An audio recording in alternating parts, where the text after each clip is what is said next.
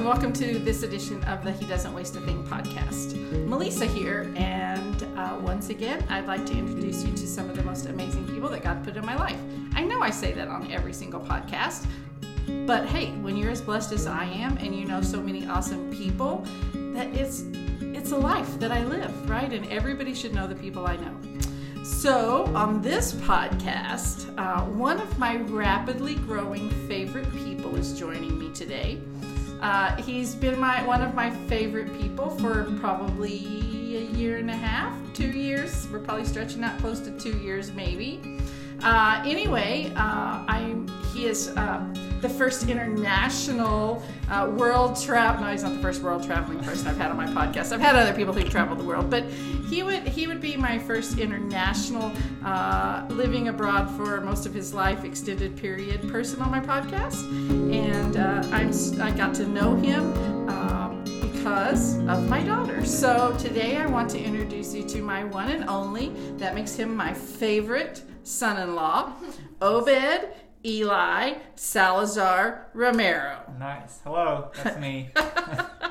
Clearly not your straight up Oklahoma Okie boy. So, nope, Obed is not even actually technically American. Nope. He's not an American citizen. He is here legally. Yeah, don't worry about that. He better be if he's married to my daughter, right? But Obed, he was born in Mexico, and his parents. He is the child of European missionaries. So welcome to the show, Obed. Hi, welcome to me. Thank you. You're welcome. I'm super glad you're here. So tell us a little bit about who you are and kind of how your life grew up in Europe. Yeah, of course. So my parents are missionaries with the IPHC.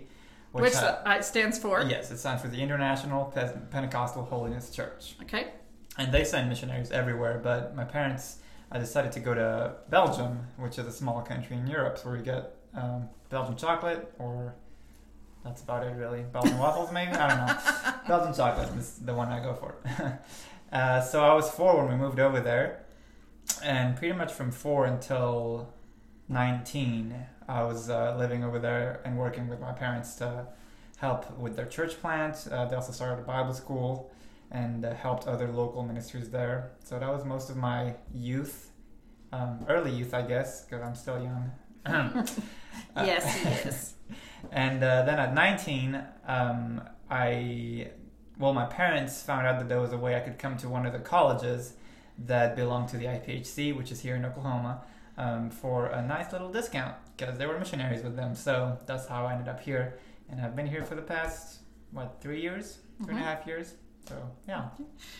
Some things that I always love to brag about Obed about, because he's my son-in-law, is that you're fluent in 5 languages. Yeah. Which are? I'm fluent in English, obviously, Spanish, and French. I do a pretty good job at Dutch, or I guess Netherlands, depending on what you want to call it. And then German, I kind of just took in high school. I'm not really that good at it. Okay. And he is also a musician. So what instruments do you play? I mainly play guitar. That's what I started when I was 9. But I started picking up bass, piano, drums, and all that kind of stuff just as time went by. So he's a prodigy for sure. If you're fluent in 5 languages, you play 5 different instruments, and you sing, that's kind of a prize, I think, for our family. He has probably more unique talents than the rest of the people in our family. So thanks for upgrading the family a little bit there, Obed. No problem. So growing up as a missionary kid, tell me a little bit about what that life experience was like. Like, I know it was your normal, but it's rarely anyone else's normal. It's kind of hard to explain something when it's kind of how you grew up, but to others it's different, so I need to find ways to explain this right. But basically it looked like traveling quite often. Well, not quite often, but when we did travel, it was extensive or for long periods of time. Because one of the things that my parents would have to do is come back to the U.S. and raise support in different churches, through different states. And that would take as long as it needed to have their financial support back to a place that they could move back to Europe and not starve to death in the next year. So right. I think the longest period we did was almost 2 years, and we were in Florida which is actually where I learned English. And I was 8 or 9, something like that. Right.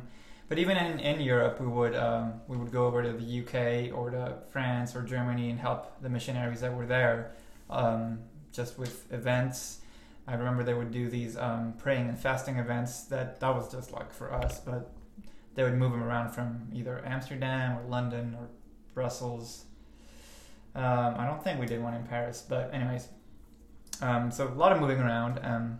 It was kind of interesting growing up in Belgium specifically because like it's kind of like a hub. Like a lot of people from all over the world end up in Brussels for some reason.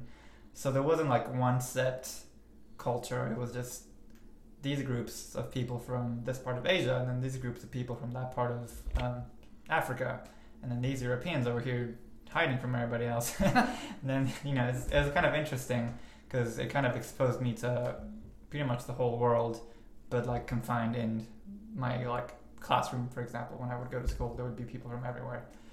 And same thing with churches. It's not necessarily easy to start a church in Europe right now, and I think one of the problems is there's so many cultures, and people that come to Europe, they're wanting to feel like home, so they look for churches that are within their culture. So basically, if you start a church with people from I don't know, there's a lot of people from the Philippines over there, so if you start a church with a group of Filipinos, odds are you're only going to reach Filipinos, and it's not going to be anything else than Filipinos or Brazilians or whatever it is.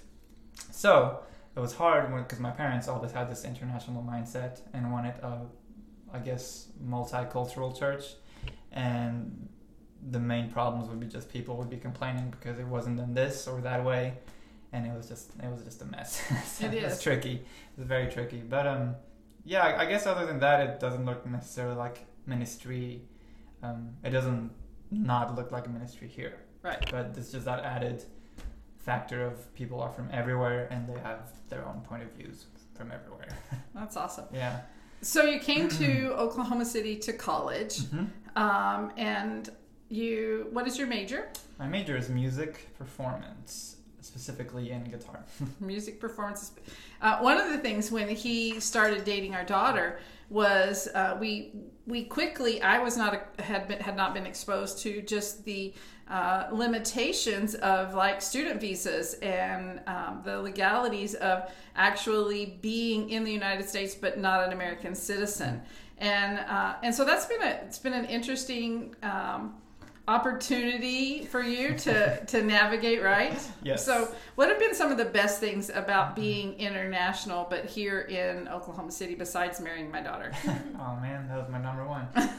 The best things, I guess, is that there is a little community of international students at our campus that is just like fighting through it. Yeah. And I made some pretty good friends there. A lot of guys from Colombia, shout out to Emmanuel, who became really good friends with me. So that was nice. And even though we weren't from the same place, we all kind of had the same struggles once we arrived and getting through college with little to no money, and then finding creative ways, yet not illegal ways to make money. Right. And stuff like that. Yeah, because your employment's super limited. Yes. So as a student in the U.S., I can only either work on campus, which I milked that one to as much as I could, and then if after 1 year I can work part-time, so less than 28 hours a week, in a job that is in alignment with the outcome of my major. So if I was a biology major, I could work in anything related to the biology field, but only part-time. Right. And only as long as I'm a student, right? Because once I'm done, technically I would have to leave. Okay. Yeah. And so so that's just a hurdle that you get to jump over just because you come to the United States. But God's been faithful to you, and He's provided. Very much so. Yeah, Awesome. I think one of the things that I love about Obed is that he grew up needing to believe the Lord to supply his needs, and so he and my daughter do a really good job of living that out on a day-to-day basis. Now they work and have jobs, don't get me wrong, but they really live their faith every day, and I think that's a beautiful thing. If you had something that you wanted to share with the world, like, hey, I think the world would be better if it knew what? Oh, geez. love broad questions like that. I thought he was going to say I love broccoli, but go ahead. Well, no, that's not even slightly true. I would say just be aware of people and that they don't all, like, you don't know where they come from at the end of the day. You really don't know. Even if it's someone that's like basically your neighbor, you still don't even know what half of their day was. So, and then even more if it's somebody from overseas, you have no idea how they were brought up, what kind of household they were brought up in, what it looked like to live wherever it is they grew up, either like religiously or, I don't know, with the government over there. Maybe it's kind of a bad situation or something like that. So to just take every opportunity, I guess, to just be kind and be a good representative of Jesus on earth. Right. Stuff like that. So you've been married not quite 6 months. 7? I think 7 on the 16th. Sure. Are you sure? My daughter is sitting in the background here. Yeah. They're pointing at each other. Is it like 6 or 7 or right? They're counting on their fingers. Yeah. I think it's coming up on 7. All right. March the 16th they got married. That's so you right. can do your own math for that. Yeah, we could have just said that. In the first 6 months of your marriage, what is one unexpected thing that you found aside from Mariah doesn't know how to put her shoes away? Oh, well, also that she only eats pasta, but She only eats pasta. She only eats pasta, which I'm okay with. I would say that it's not necessarily as hard as a lot of people portray to be if you just aren't so selfish, I guess, honestly. I've heard a lot of people say, oh, the first year is just adapting and it's really hard and this and that. And I mean, I get it. That's not everybody's easy to deal with, I guess. But somehow we've just been really easy to deal with. And where we haven't been, we've been able to work it out. So I guess it's a good thing that I am underwhelmed in the fact that it's not as difficult as people say. Okay. Yeah. What's one, because I do marriage and relationship all the time. Yeah. Mariah's grown up with marriage and relationship teaching. She usually laughs and says that she could preach all my sermons, which she probably could because she's heard most of them. Yep. We even schooled Obed before they got married. We'd make him sit on the couch and we'd pepper him with questions and he would have to know the answer to them. Nice. But what's your favorite method of conflict resolution? Ooh. Well, see, I'm naturally kind of a conflict avoider, so I know that about it's you. a little tricky. But basically, it's just, I guess, take the time to actually talk through it. Because I've noticed if something like lingers and we just keep avoiding it, it like kind of amplifies on its own, like a bad wound. I don't know. But like the times that we've addressed something just as soon as we could and found a solution, it's been just much simpler and much easier to deal with. Yeah. Good. Wow, time's flying by already. Wow, it is. I tell everybody when they do their podcast with me, it goes really fast, right? So tell me a little bit about your parents. Tell me about your family. What's that family dynamic look like for you? Yeah. So my parents, they are both Mexicans, and I also have a sister, by the way. Hi, Betsy. So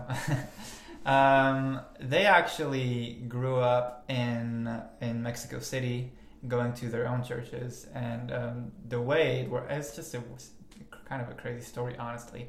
So my mom's family grew up Lutheran, I believe, and it wasn't until like later in her life that they started attending what I guess would be considered evangelical, just Christian, quote unquote Christian church, but I mean, no offense to, anyways. And then my parents, my dad, his family was I guess Catholic in the sense that a lot of people in Latin America are Catholics.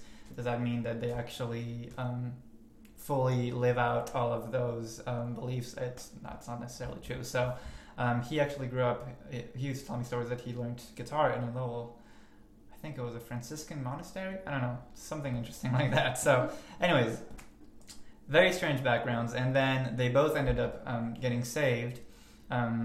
And my dad's story I'm a little more familiar with. It's kind of cool because there was a popular Christian, I guess, rock band back in the day. And he was friends with some of the people in the band from back when he was like a kid. They used to be neighbors or something. So he ended up spending a lot of time with them, and he got saved at like the Mexican equivalent of an IHOP. and like I think it was like 11 p.m. after 2 hours of arguing. So. And by IHOP, you mean the International House of Pancakes. Yes, not the International House of Prayer, right? Definitely that. So it was just an interesting story. So that's their background, and then they ended up in a church that belonged to the IPHC, and he started getting involved with missions there, and it kind of just naturally he kind of went up the ladder. So if I remember correctly, I hope I don't get this wrong, because if he listens to this, he'll be angry at me. But he started helping with mission trips, and he was helping the pastor of this church as well. And then ultimately he went all the way up to missions, I guess would be a missions supervisor for like all the IPHC churches in Mexico. And because of that position, he was invited to go to London on a trip with the man that was in charge of the missions just globally.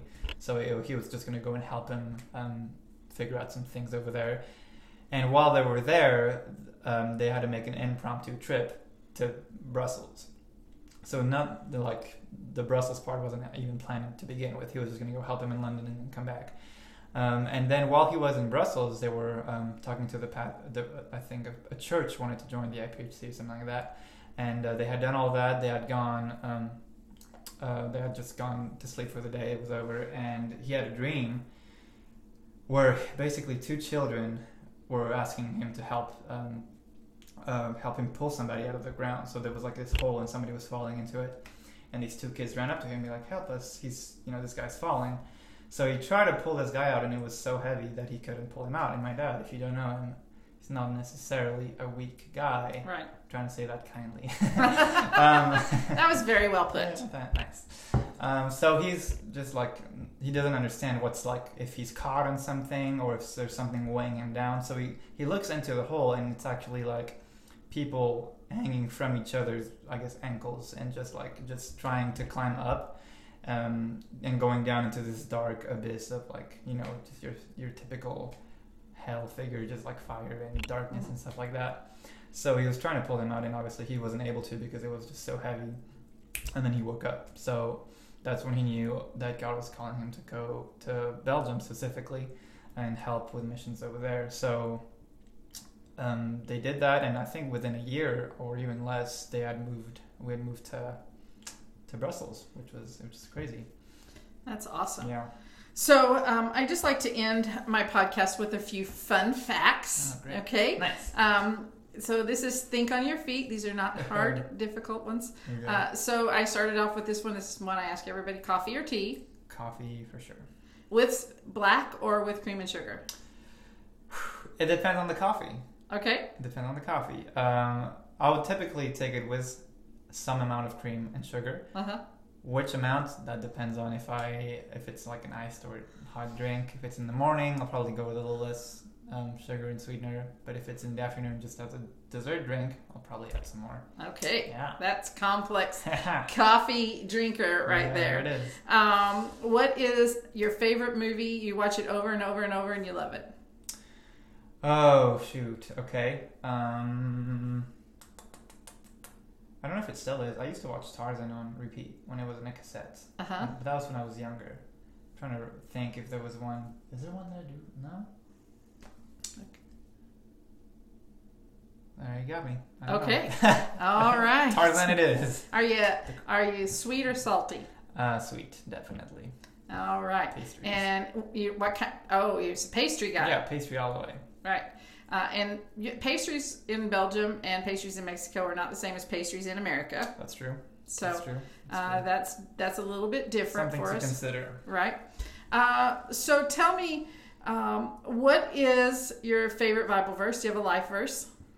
The only one that really just reoccurrently comes back is, of course, I don't remember the reference when I'm on the spot. That's okay. We don't have to know the address. They can Google it. They can Google it. Fantastic. It's when Jesus is talking to his disciples, and he's basically telling them that the thief who comes in the night, he comes to kill, steal, and destroy. Mm-hmm. But I've come to give you life, and life to the full in abundance, depending on the version. So that second half, I've come to give you life to the full. For some reason, it just keeps. I think it was probably at camp when I was like a teenager, Mm-hmm. but it's been it just keeps popping back up. So That'd be John 10:10. that's what it is. That one I actually know There it the is. address for. Yeah. If you could communicate one thing about Christ to the world, what is that mission for you to communicate what to the world about the Lord? Ooh. Probably it would be that Jesus was really loving and caring, and he would love people really well, but he would not hesitate to fight. This is kind of funny. He wouldn't hesitate to fight an oppressive system that was put in place, which in his time, ironically, was the religious system. Okay. So I don't mind. I don't think people should mind throwing some of their ideas. Well, not ideas, but like maybe some of their structures or traditions or any kind of reglementation and rules out the window if it doesn't serve the purpose of the gospel. Obviously, if it serves the purpose, let's keep it. But